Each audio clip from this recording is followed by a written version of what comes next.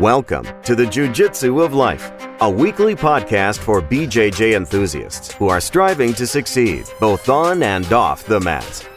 This podcast is brought to you by Rulebliss, makers of the world's finest custom Jiu-Jitsu apparel.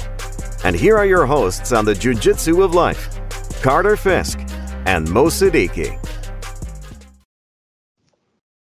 Yo. So we were talking about we're drinking tea and we're talking about the tea. So yeah. You were talking about, man, what are all the actors on? You were watching Scream 6 and you're like, man, these guys, what is their workout routine? They it's like they're superhumans. They're jumping from buildings to buildings and picking up, people with one hand by the throat, throwing them across the earth. Yeah. And I said, everybody's on the tee nowadays because it's so accessible. Back in the day, it wasn't that people weren't on the tee, but it was harder. Like, it was real underground black market type stuff. Yeah. You know what I mean? Yeah. It's like you knew a guy at the gym, everybody kind of knows him. Yeah. And if he knows you and trusts you, you might be able to get a couple cycles from him. Yeah. But nowadays, it's like I set up an appointment, I get some tea from my doctor. That's my guy. And one thing that I think they're trying to crack down on this right now, but like when you just said that, like I go see my doctor, it's like you don't even have to do that. Like you can do telehealth stuff where you still may have to get some blood tests or whatever, but I have a buddy who's been doing this stuff for years. Like he's the doctor, and I know he does like hormone replacement and all that stuff, and a huge number of, I think all his patients are now through just, Zoom or whatever. So it's like they're trying to crack down on that. I think they're trying to make it so you actually have to physically go to the doctor. But then a lot of times you don't even have to go to a doctor. You can go to like a chiropractor or something like that. And then they have a doctor sign off on prescriptions. So it's funny because, it's one of those things you read about people with low testosterone, and it's such a ambiguous thing because testosterone levels go up and down like literally all day long. Like you could measure somebody's testosterone 30 minutes later, an hour later, it's probably going to be totally different. And one measurement might be quote unquote low. Then the range that they have for low is insane. It's like, 300 to 1,000 or whatever. I'm like, that seems like a broad range to me. Like, there's a lot of dubious science because I think it's just one of those things that most guys, especially guys that grew up in the 80s, you grew up in the Schwarzenegger, Sylvester Stallone era of action movies. And so you look at that, you're like, man, I want to be jacked like that dude. So you start lifting some weights, start drinking that protein powder. A few years go by. You probably look a little better, but for most of us, it's not like somebody's going to be like, bro, are you like Stallone's body double? It's like, no, it's probably not going to happen. And those guys were on the sauce, the juice, whatever you want to say. So they kind of gave unrealistic expectations to the generation coming up because nobody would talk honestly about steroids. So now you have a generation that sort of grew up around that, and it's like you get like 30, 40, whatever, and it's almost like the midlife crisis where the guy used to buy the Porsche and, marry the younger woman or whatever. Now it's the guy's like, you know what? I'm going to see how jacked I can get, but I'm going to do it legally, quote unquote, because I'm just replacing the testosterone that I once had. Mm-hmm. And so it's like these guys that are like 45, 50 years old, and all of a sudden they're like more muscular than they've ever been in their life. And it's like, well, I'm like, I don't mind somebody doing it, but to me, it's like, let's just call it what it is. And that's what I wanted to ask you. Do you think it's a generational thing? In other words, do you for example, there are people that grew up at a certain time where they were just like, weed is going to be the downfall of the world. Yes, like right. that is the devil's drug. Yep. And now you're seeing it like you can, again, go to your doctor. Yeah. Have it prescribed. And there's doctors here in Texas, yep. And the generation nowadays that's growing up now, being born today, growing up, it's just like regular medicine. Yeah. You know what I mean? It's something that you would take. A doctor prescribed it for certain reasons. It's medicine. They don't see it any different as maybe Claritin. Yeah. Do you think testosterone replacement is kind of the same thing. Like it's a generational thing where maybe our generation, because we grew up and it was very black market, underground, you know what I mean? Like it was, and a large part of it, I know in my generation was like, it's cheating. You're cheating. Yeah. You know what I mean? And so like I always assume, when I hear tea, it's like that's the word that pops into my head. Oh, you're cheating. Yeah. But nowadays, you have a lot of medical doctors, influencers that are just like, no, man, it's medicine to live your best life. I mean, Joe Rogan's real big on that, right? Like, hey, this is basically prescribed medicine for me to live, to be the best version of myself physically. Yeah, yeah. I mean, and yeah, I think you're right. I think it definitely is generational, because I don't think that it was. I mean, there's been steroids for a long time for for aesthetics and for sports, but for people that were neither. And what I mean by that is like you're not making your money from how you look or performing on the field. That I think is newer in terms of like our generation is much is looks at aging differently. Like when I grew up, somebody my age now was old. It's like the idea like you get past like 30, you're going to be fat, you're going to be this, you're going to be that. It was just like accepted that people didn't work out, didn't do whatever. And then for whatever reason, our generation looked at it differently. And so, a lot of people my age and your age are in good shape and still working out. And I know people that are, 10, 15, 20 years older than me that are still in really good shape.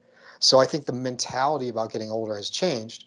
Now, to me, all these things are like sort of the gray area, and tribute to your t-shirt you got going on there. But the gray area to me is always the truth, because it's like saying that it's cheating in sport, it gives you an enormous advantage. So if it's against the rules, like in MMA and like most sports, it is cheating. I mean, I think it totally is. In life, it certainly has a lot of pluses in terms of like, there's no question that testosterone, is going to build muscle. Maybe it creates more sort of assertive, aggressive personality traits and stuff like that. However, there's always a balance in nature with things. And it's like, as you insert more artificial hormones into your body's going to downregulate its own production of them. And to me, that essentially means like, once you get on that train, you're not getting off that train. Like psychologically, because I know people that have tried to stop testosterone and they've had like severe depression. And some of the bodybuilders that are honest, somebody like Dorian Yates, who basically stopped all steroids when he stopped competing, he talked about just going through like a year and a half of just complete depression before his body was finally able to start making some of its own hormones. And he's on TRT anyway. So I think it's one of those things, if you decide to do it, you're going to do it for the rest of your life. That's basically the way I look at it. And with all those things, I look at it like it's fine to do it, but is it necessary? And when I start hearing people talk about when they were younger, I'm like, either their experience being young was very different than mine, or they are forgetting a whole lot of things about being young. Because I always hear people like, oh, when I was in my 20s, I'd never get hurt. I could stay up all night. And I'm like, I got hurt a lot when I was in my 20s. And if I didn't sleep, I always felt terrible. Like, it hasn't changed that much. If anything, I think I actually need less rest now than I did 20, 25 years ago. I think I'm more hardy now than I was when I was younger. So I don't know if I believe that that's true. I think that's sort of a story that they want to tell themselves, because they want to do testosterone. They want to see like, what is my body actually capable of with artificial means? And again, I have no problem with that. But this whole idea of like, oh, I'm just getting back my youthful vigor. It's like, no, you're not. You're trying to do something more, which is fine. But let's just call it what it is. Like, you want to take legal steroids, basically. And again, I got no problem with that. But stop pretending it's something that it's not, because it's like, and it's funny because in jiu-jitsu, a sport like jiu-jitsu, steroid use is rampant, to the point where they finally started testing. They busted like 5 of the top names in jiu-jitsu for steroids. And then the IBJJF literally was like, we're going to stop testing. Like they busted 5 huge names. And then like, what do? Like literally a couple weeks later, like, yeah, we're just going to stop testing. And I think even the athletes are starting to be like, now they're not even hiding it. They're like, No. yeah, I juice now. Yeah. And I think that's a smart way to go about it, because I as prefer that. long as you continue to try to hide it, Yeah. it makes it look like you're doing something wrong, Yes. right? Yeah. But the moment you're just like, yeah, I'm juicing, everybody juices, this is what we're doing, it's normal, then it does become normal. Oh, like 10 years from now, if they don't create any rules around steroid use, it'll just be something normal, right? Like, people. Yeah, I mean, and I have mixed feelings about it, because I think that I like you, I would prefer that they be honest about it, because the problem to me when they're not honest, and this is something that happens for whatever reason in Hollywood all the time, which is weird because there's nothing really, I think, illegal about it per se. I'm talking about like the actors, like these guys that get like, you could say like The Rock or whatever, but I'm talking about even like the action guys that get all buff for certain roles. And it's like, you hear them talk on talk shows and they're like, oh, I just had chicken breasts and rice for a year. And it's like, maybe, but you also took steroids. And it's like, I don't understand why they're so dishonest about it. The only one I've ever heard talk about it, the two I just said, Stallone and Schwarzenegger, are the only two I've ever heard are like, oh yeah, I took steroids. Stallone got busted with HGH at one point. He's like, whatever, makes my life better. Screw off. Look how I look. I'm 70 years old. Do you look like this? No. Boom. And I'm like, I'm fine with that. Perfect. I love it. But with all these guys, it's like, and I don't know if they have to sign some sort of non-disclosure agreement with the studio or something like that. But it's weird because it's so obvious, and yet you never hear them talk about it. Do you think Stallone and Arnold are a good test case for? And I know it's like really not scientifically it's not, but like are a good test case for long-term steroid use? Yeah, I think they've been using it forever. A long time, and I remember seeing that interview with Arnold, and what I really, really admired is how candid he was about it. He's like, yeah, I used it. He goes, I absolutely used it when I was competing. Yeah. He's, so I think they are. I think they both are. I mean, and it's funny because, when you look at a lot of the fighters I saw pictures of, do you remember who Kimo Leopoldo was? He fought Royce Gracie in UFC 3. Yes. So Kimo was an enormous dude who got busted for steroids and crystal meth and stuff like that. And if you see him now, it's like, ooh, like he's just deflated and like, ugh. And then if you see Mark Coleman, who's another guy fought in the mid 90s, who was big jacked wrestler from Ohio, and now he's just like a shriveled old man. And he's only like, I don't know, 4 or 5 years older than me. He's like in his mid 50s, and he looks not good. So there that could be sort of a counter argument for abuse of steroids at a certain point, amongst other things. But yeah, I think Stallone especially is an interesting case because Stallone he's 76 now. And I watched Tulsa King, which is a pretty good show, and it's like, dude, he's killing it still. I mean, he looks good. Like I don't know, to me he's pretty impressive. And it's like, so if people are like, it's going to kill you, it's going to do this, do that, it's like, dude, if I die at 76 like looking like Stallone, cool. That's a success. If I take these things and they just kill me at that point, sign me up. I'm in. So yeah, I think it's but it's just weird to me that all these guys are. Here's I think the problem with hiding it or lying about it is that I always look at the impressionable young people, and in this case, it's more young men that are going to see this. And when you see the jiu-jitsu competitors or when you see the actors looking a certain way, because I remember I was a quote unquote aspiring young actor at one point, and I watched what was that movie called? The Big Hit with Mark Wahlberg and a bunch of people. It was like 1997, 98. I remember. Like and they were all like jacked. There's this scene where they're all like got their shirts off, and I remember being like, man, I'm never going to look like that. And I remember I talked to this woman who had been a bodybuilder, and she's like, all those guys are taking steroids, right? I'm like, no, they wouldn't. And she's like, they are all taking steroids. That's why they look like that. Plus there's special lighting. Plus they dieted down for that scene, probably dehydrated themselves the day before. Like, and especially, they take a lot of artificial means to look that way for a very small amount of time. And I was like, oh, okay, that makes it, I felt a little better, because I was like comparing myself to somebody in a way that I was never going to look like that way naturally. So to me, that's the problem with a lot of that stuff is they're just not honest about this. And so you give false expectations to people. And then it's like, then they start doing these things in order to look this way. And obviously like social media and influencers has gotten really bad because again, a lot of these guys are lying their ass off. They're like, oh no, I'm just natural, bro. It's just, you just got to follow my diet plan and my workout. Here, pay me $10 a month and I'll show you how to do it. So I'd much prefer someone who was honest about it. Same thing in jiu-jitsu.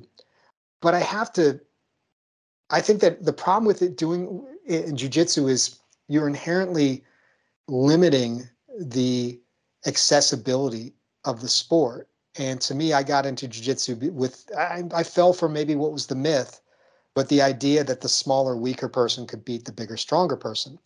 And when all your champions, and pretty much all of them, are on steroids, especially in ADCC, it's pretty much 100%. Maybe the Ruotolo twins, but other than that, it's 100%. If you tested all the guys that won, probably in second place, third place, fourth place, they'd all get busted.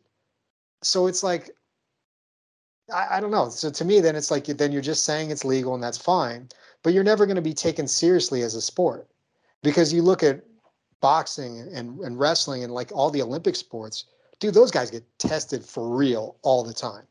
Even the UFC, it's like, and I know people are still somehow cheating, but it's like, it's way harder because they're getting tested all the time. I was just thinking about something interesting, at least to me in my head, to play devil's advocate. Yeah. Can you make the case that actually taking TRT is actually leveling the playing field? And here's what I mean by that. Is some people are born with the ability and they just produce high T even into their 60s and 70s. Yeah. And we see their performance. Yeah. Like they're able, and it's just something that they're able to perform at a high level for a very long time. Yep. And they were just born with it. Yeah. So could the case be made that actually T replacement actually puts everybody on an equal playing field? Yeah, for sure. I mean, you could definitely say that. And I mean, I think that you could also say that TRT lengthens careers. Like there was a big scandal with, was it Peyton Manning, where he supposedly was getting HGH and it was like delivered to his wife or whatever. And it's like, it was this big scandal. And it's like, man, the guy had severe nerve issues in his neck. Like his right arm was like totally numb for like years or whatever. And like, okay, he took some HGH so he could play longer. It's like, I don't necessarily have a problem with the idea of doing that. To me, it's just like, let's just sort of delineate out that you can do those kind of things and just be done with it and just say it's fine. Or let's say it's strictly illegal and be done with that as well. But let's just put the cards on the table. Because again, I think that, I used to get in these debates about pot, you talking about weed, like you. I mean, I've eaten like hemp seeds before and stuff like that. So I've consumed marijuana products, but I have never smoked pot in my life. But I've always been very much for legalization. But I've also I had roommates that literally smoked pot 3 times a day, every day for years. So to me, it's a gray area. I think it should be legal. However, this idea of, it enhances creativity, yeah, maybe with some people, but it certainly makes people I knew really freaking lazy, doing nothing, making a lot of plans, talking on, and then just passing out. And I watch that happen every day. So this idea of like, it's like, it does all these things. Yeah, sometimes, but you know what? These people that it makes them creative, they were probably already creative people to begin with. Hey, when your roommates were high, what type of plans were they making? Okay, so for instance, these guys were snowboarders. We're gonna go snowboarding. I lived with these dudes for a year. They never went snowboarding one time, but the number of times they said they were gonna go, like 50, 60 times probably.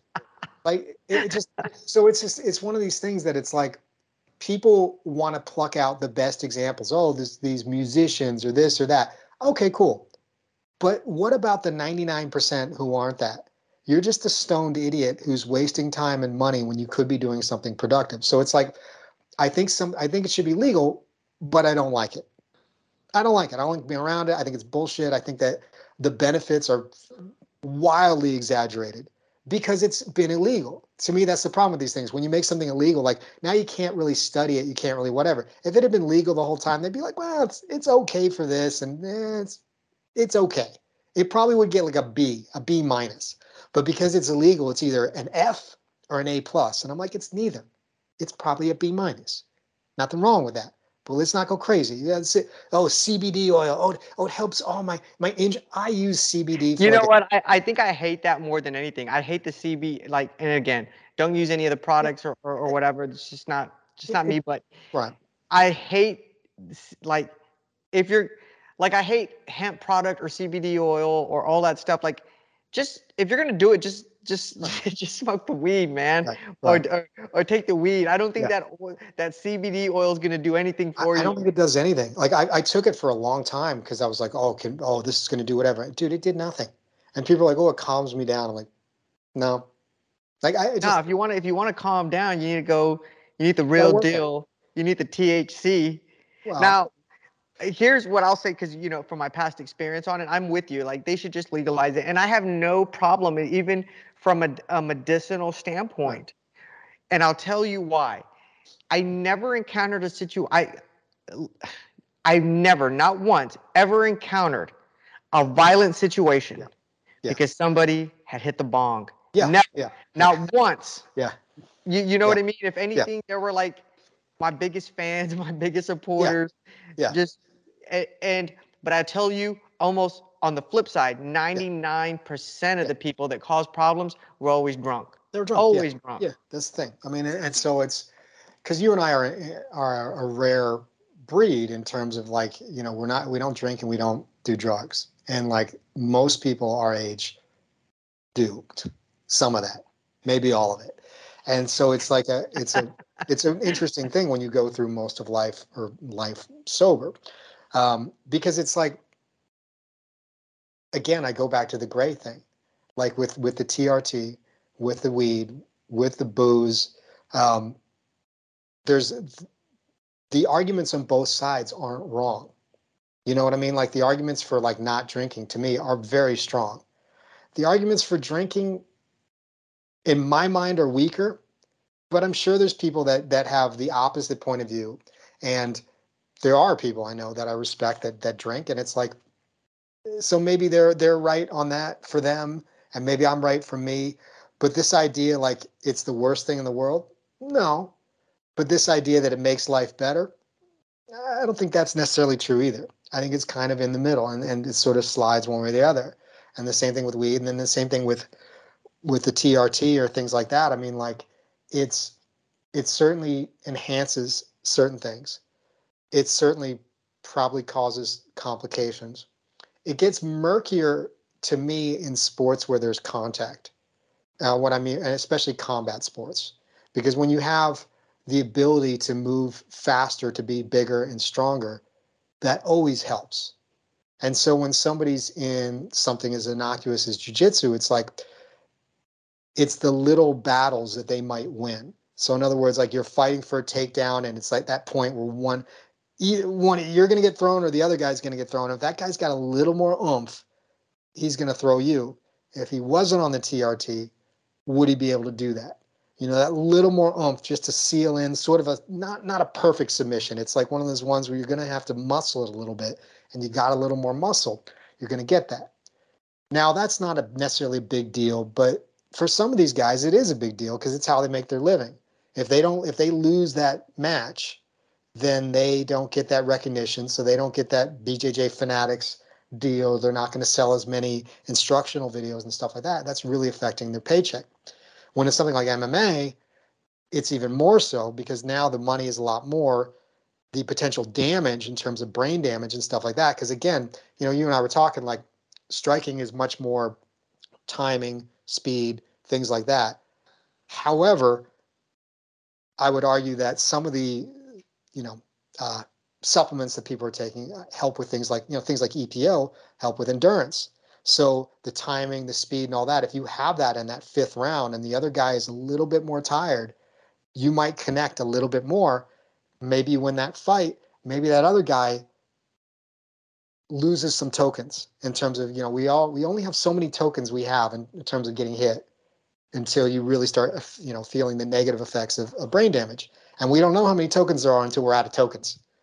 Like, and you see those guys. I know you saw them in boxing, and some of these guys in MMA, you see it now too. But I've met some of these boxer guys that are not that old, 40s, 50s, whatever. And you listen to them talk, you're like, ooh, this is not good. And this guy's not that old either. Mm-hmm. I mean, to me, it's like you watch the old. You remember Jerry Cooney? Mm-hmm. Oof, there was a whole special on him, and it was just like it's hard to watch. He died when he was in his mid-50s, but it was like you watch him when he was like my age, and it's like whew, couldn't remember his fights, couldn't remember. You watch him shadow box, like damn, this guy's still like it's still scary when he shadow boxes, but it's like man, he maybe it was Jerry Corley. I'm thinking about that. Yeah. Yeah, I'm sorry, I apologize. You had the look of like No. It was Jerry Cooney. I just okay. trying to remember because I thought he fought Ali because he was Yeah. a heavyweight. I think he did fight Ali. I Yeah, think. that's where I know the name Yeah. from. Yeah. Um, Yeah. He yeah, he fought a lot of great fighters. yeah. Yeah, and he was a good fighter. I mean, like, but it's just like so I don't know. I mean, to me, with all that, like with combat sports, the line needs to be more delineated, I think, because it's like it is cheating with real ramifications. Now, there's other areas in the world where I think it should be probably encouraged. And the military is one that's not talked 100%. about very much at 100%. all. Or if it's talked about in a bullshit way. So military guys, some of them who may or may not live in Austin, some of them who may or may not have fought in the UFC, some of whom I may or may not have trained with before and met before, are very adamant in talking about how they're drug tested all the time in the military and therefore they are clean athletes. And this is bullshit. This is not a true statement. Maybe they're drug tested for some things, sort of, maybe every once in a while. But I've got a good buddy whose son went to Ranger School. And my buddy took steroids when he was playing football. He's bodybuilded after that. And he's always been very, very honest about what he's taken. And he's like, my son was on TRT and during Rangers because they have qualifications they have to meet, the Ranger Standard of Excellence. And it's like one of these things where it's like the standard goes up and up and up as the training goes on. And you want to compete, this is usually what needs to be done. And I have no problem with that at all. I think that in things like military and stuff like that. Oh, I agree. I've even told you good. I've even told you one time that if I was going to be sent off to combat, Yeah. I would tell them like I don't even, whatever the newest thing you're working on right Yeah. now, Yeah. or TRT or whatever you got, whatever the best thing you have, I want it. Yeah. Because if I slip on a freaking rock and I sprain my ankle or whatever, I want to be able to recover quickly. Yes. I want to be able to fight as hard and as long as I can. Yeah. And but always keeping in the mindset that what is best for a warrior, and I mean this like in the literal, military sense, still does not mean that it's good for you. That's where again I go the ambiguity. Like this is best for performance, but this is not necessarily best for long-term health. But when you're talking about these things, we're already sort of foregoing long-term health. Like the idea of like, being a Navy SEAL or being these things, it sounds awesome, especially when you're a young guy. Man, you can be so tough and you're doing these things. But when you think about this idea of like, I'm going to not sleep at all, I'm going to do these crazy workouts, I'm going to do all this stuff, that has consequences long-term. I would bet that most of these SEAL guys that are my age now, their bodies are so wrecked. banged up and so wrecked that, was the juice worth the squeeze? Maybe. Because it's like you see, and it's like funny, you see like a lot of these, I remember seeing like different guys that I've known that have fought, and when they're like somebody like John Haynes right now that's getting towards his prime and he's just an animal. You see him, he's in such good shape and all that. But then you look at the way they're training and it's like, how long do you have doing that kind of training? Yeah, it's getting thrown on their head doing this, and it's cool to watch, but you're like, it's not that long. Yeah, it's not definitely that long. for the professional warrior, and again, I'm talking about in the military. Yeah. I think for those guys that go into it, and this is just my opinion, I think the juice is worth a squeeze for them because they're about the mission, right? Like they're looking life or death. It's life or death, and to me that. But let's ask this question though. So this is something you know more about. What do you think about for law enforcement? That's different because it's not necessarily. So here's my opinion, and I have no scientific evidence of this. Yeah. And I don't, I don't want to say that because I don't know. I don't know what the hell I'm talking about. I did read an article one time, and I tend to it made a lot of sense for me in the article where there was like more PTSD and mental trauma. Because a lot of times when you hear PTSD and mental trauma and the military, it's people that have seen combat. Yeah. Right. And there is the reality that not everybody in the military is seeing combat. I mean, some people literally served during, Vietnam and didn't see combat. Absolutely. You know what I mean? Yeah. So, but the article written by a doctor was basically talking about in law enforcement, that's not necessarily the case. When you're a brand new rookie, you're just every day you're going to go and you're just going to be like, nobody's calling 911 for something good. No one's calling 911 because they got a promotion today. They're calling 911 because they are like, life is so out of control. They need some third party to step in to try to gain control of the situation. So I think there's a lot of mental trauma, PTSD, and long-term effects in law enforcement. I think there's a lot of alcoholism in law enforcement because it's a way to self-medicate. But in terms of is a police officer seeing combat every day? No, they may not. I mean, I don't think I think the majority of officers don't even get into a shooting in their entire career. Yeah. You know what I mean? They're going to get into a lot of wrestling matches, which is why I'm a big advocate on why law enforcement should absolutely do jujitsu and have to do some form of grappling, because the majority of their job is about gaining control, not necessarily whooping somebody's ass. Because I have my natural passion is for boxing. People ask me all the time in law enforcement, they're like, Mo, so should my son wants to go through the academy and he wants to become a police officer. And I'm like, that's great. It's a very rewarding and honorable profession. And then they'll ask me, but they want to learn self-defense so they can, handle themselves out there if they need to. What should they do? And they expect me to say boxing because they know my background. Yeah. But I 100% know that 99% of the time, you're not trying, like, people aren't trying to knock you out and you're not trying to knock them out. They're trying to get away and you're trying to get them into handcuffs. Yeah. And that is 100% what jujitsu and wrestling is about. Yeah. You know what I mean? So I'm a big advocate for that. But again, going back to should law enforcement take no, because they're not going to be running up a hill like in Afghanistan, and they're not going to sprain an ankle, and they're not going to be in this heavy combat without, any resources or anyone to help them for a set amount of days, where they're just on foot and having to keep moving and moving and moving. It's more of a mental grind over 30 years. Law enforcement is, you have a long career in law enforcement, and you're just seeing dead babies, dead bodies every single day. Yeah. Depending on where you work, right? Like if you're working in a big city like Detroit or Houston or anything like that, you're going to be seeing a lot of stuff, and it can wear on you. Yeah. But in terms of like, do they need to take? Is testosterone going to help that? Nah. Yeah. Nah. But for sure, like again, going back to the guy, if they're going to tell me, hey Mo, we're going to drop you off in Afghanistan, or we're going to drop you off in the middle of Vietnam. Yeah. I'm like, dude, give me the juice. Yeah. Give me the juice. I want to be like Universal Soldier, bro. Yeah. Good pull, man. Dolph Lundgren, Jean-Claude Van Damme. Yeah. I would add to that with law enforcement too, the optics in terms, and what I mean is that, nowadays being a cop, you already have 2 strikes against you because public sentiment is the way it is. And you got these city council people that are just not my kind of people.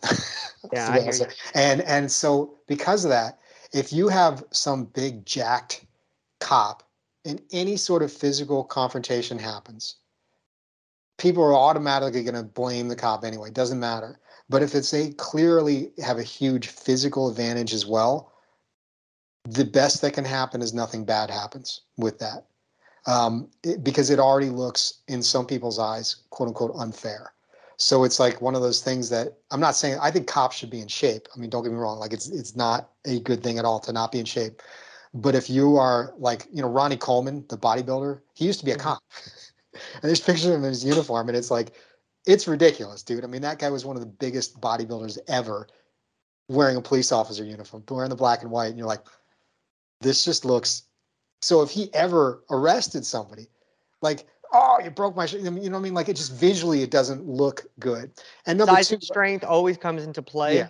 yeah, In those types of any type of use of force, yes, size and strength will that's always the thing. come into play. That's the thing. That's the thing. So to me, it's like, it looks unfair. And with military, it's like you want it to be unfair.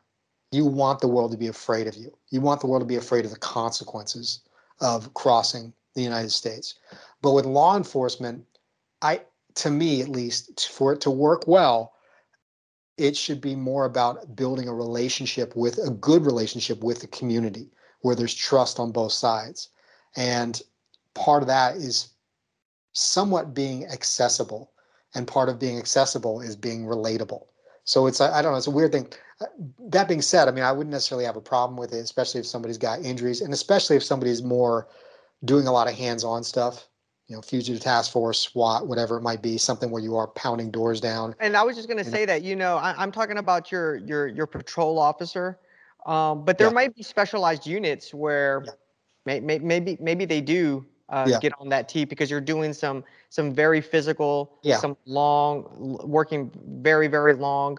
yes, I mean, and here's the thing is like you can almost take any, for example, fighter pilots. I forgot what they yeah. were. They used to take. Amphetamines, basically. Yeah, Yeah, yeah, keep yeah. Go because pills. I mean you're going, I don't know how fast, Yeah, and time is just different when you're when you're in that yeah, in that aircraft and you're fighting, yeah. and you got to be 100% focused Yep. like every Yeah, second, right? Like your yeah, mind has to be locked on, and it's almost like that's not normal. You're gonna no, need something to help you get to that level. yes, And I yeah, think there's a lot of stigma around.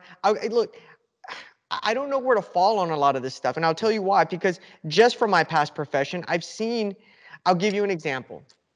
Um, I remember there was a time when people were knocking off like violent robberies of pharmacies, and I was like, what's going on? This is kind of new. They're knocking off the pharmacies, and it's because they were trying to get Oxy, yeah, right? yeah, And I started to think to myself, I was like, okay, so Oxy is just prescribed. It's legal, right? If you get a right, prescription for it, it's legal.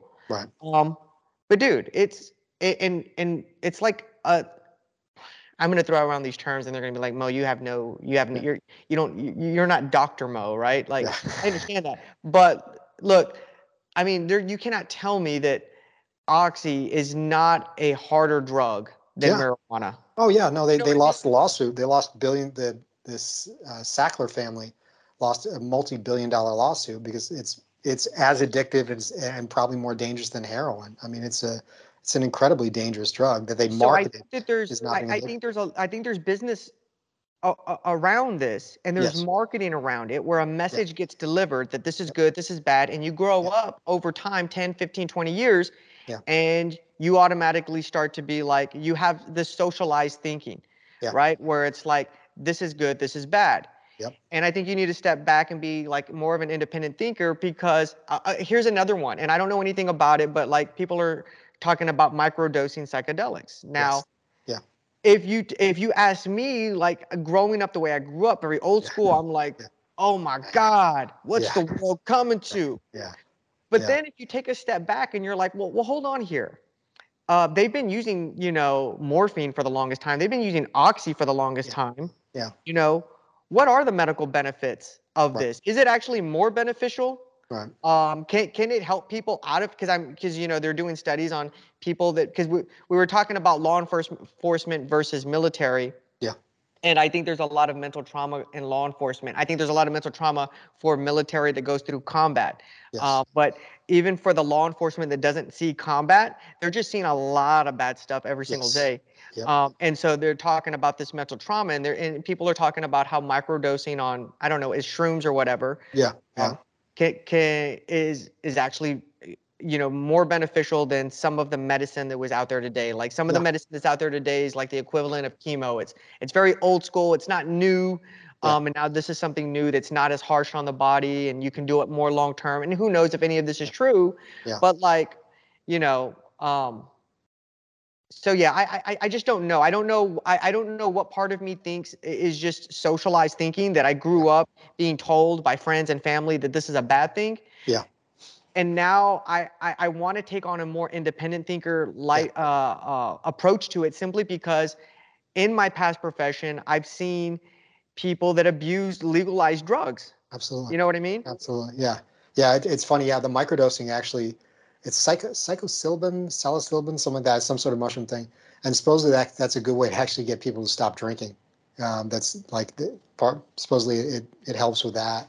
Um, and again, with all these things, I look at it just saying, well, it could help probably, but Oh, you said something, Carter, and I don't want to cut you off, but yeah, um, you said something, and I think this is where I fall on it right now. yeah, I'm not for it. I'm not against it. It's yeah, based on context. yeah. And that's the thing. It's not That's a it. black and white thing. Yeah. It's a case by case thing. Yes, yes, and I think that's the way to approach it because it's like the hype, the reefer madness back in the 50s or whenever it was, like pot's gonna make you crazy. It's like, okay, that was silly and ridiculous. Some of the prohibition stuff where it's like you just created a whole class of gangster, alcohol gangsters and stuff like that. Maybe that wasn't good either. But to go the opposite and be like, weed is a completely harmless drug. No, it's not. It's not. It's just not. I mean, like, if it has no effect, why are you doing it? Yeah. It's like this thing. It's like you can't have it both ways. And people like people used to get like say that even the UFC, like okay, they like if you tested positive for weed, um, the fight was considered a no contest. And they're like, well, this is BS. This isn't fair. Pot has no effect on these things. And then in the next sentence, the guy's saying how much it helps them train and relax and recover and blah, blah. I'm like, wait a minute, I thought it had no effect. If it has no effect, why are you doing it? Yeah. Like, it doesn't matter why you're doing it. Like, it's just. But you're right, though. Everything is a give and take. Yeah. That you are gaining some benefit up front, but you're going to be losing something. And I forgot what the economic principle is or the scientific principle is, where it's a. I know I read about it in mental models, but it comes into decision making, where you make a decision now because you see the benefit of what it's going to cost today, but there's no way to predict what the domino effect will be later on. Yeah, I agree. And that's like interest rates. Yeah, like interest rates is one of those things, right? Yeah. Like you don't know, you increase interest rates today, you really don't know what the 20-year, 30-year effects are going to be. Yeah, you don't know. And it's, I don't know. I just think with all these things, because I've seen benefits, but I've also seen the downsides of a lot of different stuff, be it steroids, alcohol, weed, whatever, that just being honest about the cost benefit and realizing that may change over time, and making adjustments over time, to me, that's probably the way to do it. It's just, to me, when it turns into something where it's just this good thing that you're doing just to, get something back or whatever, it's like, this is usually not the case. At least I've never met anybody on TRT that was truly what was happening. Because it's like, no, you want to get lean, you want to get muscular, you want to feel good, you want to do all these things. I guarantee you there are, this is a joke. This to me is kind of a joke, where because I agree with you, right? Like, okay, I can kind of see with the athlete, right? The athlete, especially at a high level, people don't understand how they think at a high level. If you've never competed at a high level, you want to win at all costs, right? And the difference between champion and the #1 contender in skill is very, very minute. It is. And you're going to be looking for anything that can give you the edge, right? Yep. And so the reason I bring this up is because I think I can sort of understand it when it happens at those high levels, right? Like when Lance Armstrong was freaking doing his thing, I was like, yeah, I see that. Yeah. I see why he would want to do it, right? Like he's freaking competitive. And at that level, and there's millions of dollars on the line, and 100%. But the dude that is middle age in jiu-jitsu class, that works a 9-to-5 job, and he gets smashed at jiu-jitsu class, and he's like, you know what I'm gonna do, bro? I'm gonna go to my doctor and tell him I need some TRT because I don't want to get smashed. And it happens all the time. All the time. All and the that time. is ridiculous. I know many, that is not many a good people. reason to take roids, bro. Yeah, it's just, to me, because to me the problem is that you need to get better at jiu-jitsu. That's usually the thing. And the other thing too is that, like I've been told, like, oh, you have, I have good genetics because I'm, relatively lean, and I'm, whatever, I'll be 49 next month, blah, blah, blah. But it's like, I look at what people around me, a lot of them are doing, and it's like, well, a lot of them drink alcohol and they drink beer. Their diet is their workouts are like they're not really doing a lot of the things, and especially a lot of times people will stop doing things that they were doing when they were younger. Like they worked out more consistently, it was more of a big deal. They ate more carefully. There's different things that they did when they're younger they're not doing anymore, and then they blame it on age, and they're like, well, I want to, I need to lose weight, but I can't do it anymore. I've done everything I can do. I need to start taking TRT. And it's like, or you could stop doing things that are bad for you. Like you could just stop drinking beer. Like for most dudes, it's like, if you want to get lean, stop drinking beer. There you go. And it's like, I love what you just said right now, because it's address the fundamentals first. And I'll give you an example that we see a lot of times in medicine is I remember back in the day, I had a doctor, and anytime I was sick, it was like, boom, give me a drug and you'll get better. Yeah. Then as like 15 years went by, I began to see a shift. When I would go to a physician, they wouldn't want to give me a drug. And I was so used to it. I was like, bro, just give me my antibiotics already, or whatever it was. And he was like, well, let's first start with your diet. Let's see if your diet, what's that going to do? And I think you're exactly right with your jiu-jitsu analogy. Like people are not good at jiu-jitsu. And the first thing is like, oh, give me steroids so I can get better at my jiu-jitsu. When really, as a physician, your physician would say, well, let's figure out how much are you training? What are you actually working? Let's get your jiu-jitsu good, and then we'll see whether or not, you need a supplement. But that's why the supplement market is so good. This is actually going to lead me into something that we'll talk about maybe next podcast, because we're gonna blow this one out of the water. But it's the idea that people want immediate effects. Of course. I just had a conversation with my son, and I promise you, like right before the podcast, because we were watching I was watching, and he was sort of listening. I was watching the Berkshire Hathaway had their their annual meeting, right? Stockholder meeting. And so my son was asking me questions about like Warren Buffett and why is he a great investor and all this type of thing. And I said, son, I turned it off and I said, look, this is the secret. I'm going to tell you the secret to getting rich. And it's not a secret really at all, right? It's that majority of the secret to getting rich is investing consistently in clear winners over a long period of time. The greatest secret from Warren Buffett and Charlie Munger is that they have been alive for a long time, and they have consistently invested up through the ups and the downs in clear winners. And the reason why there's not more people, even though this is a very, very simple concept, you don't have to be a genius to follow it, is because people are very much in love. They're not like that. They're not logical. They're not rational. Most people, and I'm even talking about myself, I have made some bad investments because of this mentality. They think I told my son, just because you invest in a company doesn't make you an investor. If the company is 50-50, there's a 50% chance it could lose, 50% chance it can win. You're gambling. So just because you're investing in a company doesn't make you an investor. You're just a gambler, because there's no difference than if you were to take that money and put it in a slot machine in Las Vegas. Your odds are completely the same. But the thing behind this is that a lot of people have, I want it now mentality. Whereas people like Warren Buffett and Charlie Munger, they want to plant the seeds and then they want to see it grow over 50, 60, 70 years. They have a very long-term mindset. So they don't want the immediate results. People that take steroids, they want the immediate results. They do. You know what I mean? And so, no, you're totally right. And it's funny. I mean, the last few years, especially the last year or so, I've really started looking at my own investing as no longer really my investing. This is now what's going to my nieces, my nephews, Yusuf, what's going to different people. And I look at it like what am I investing in now that's going to be a good investment after I'm dead, basically.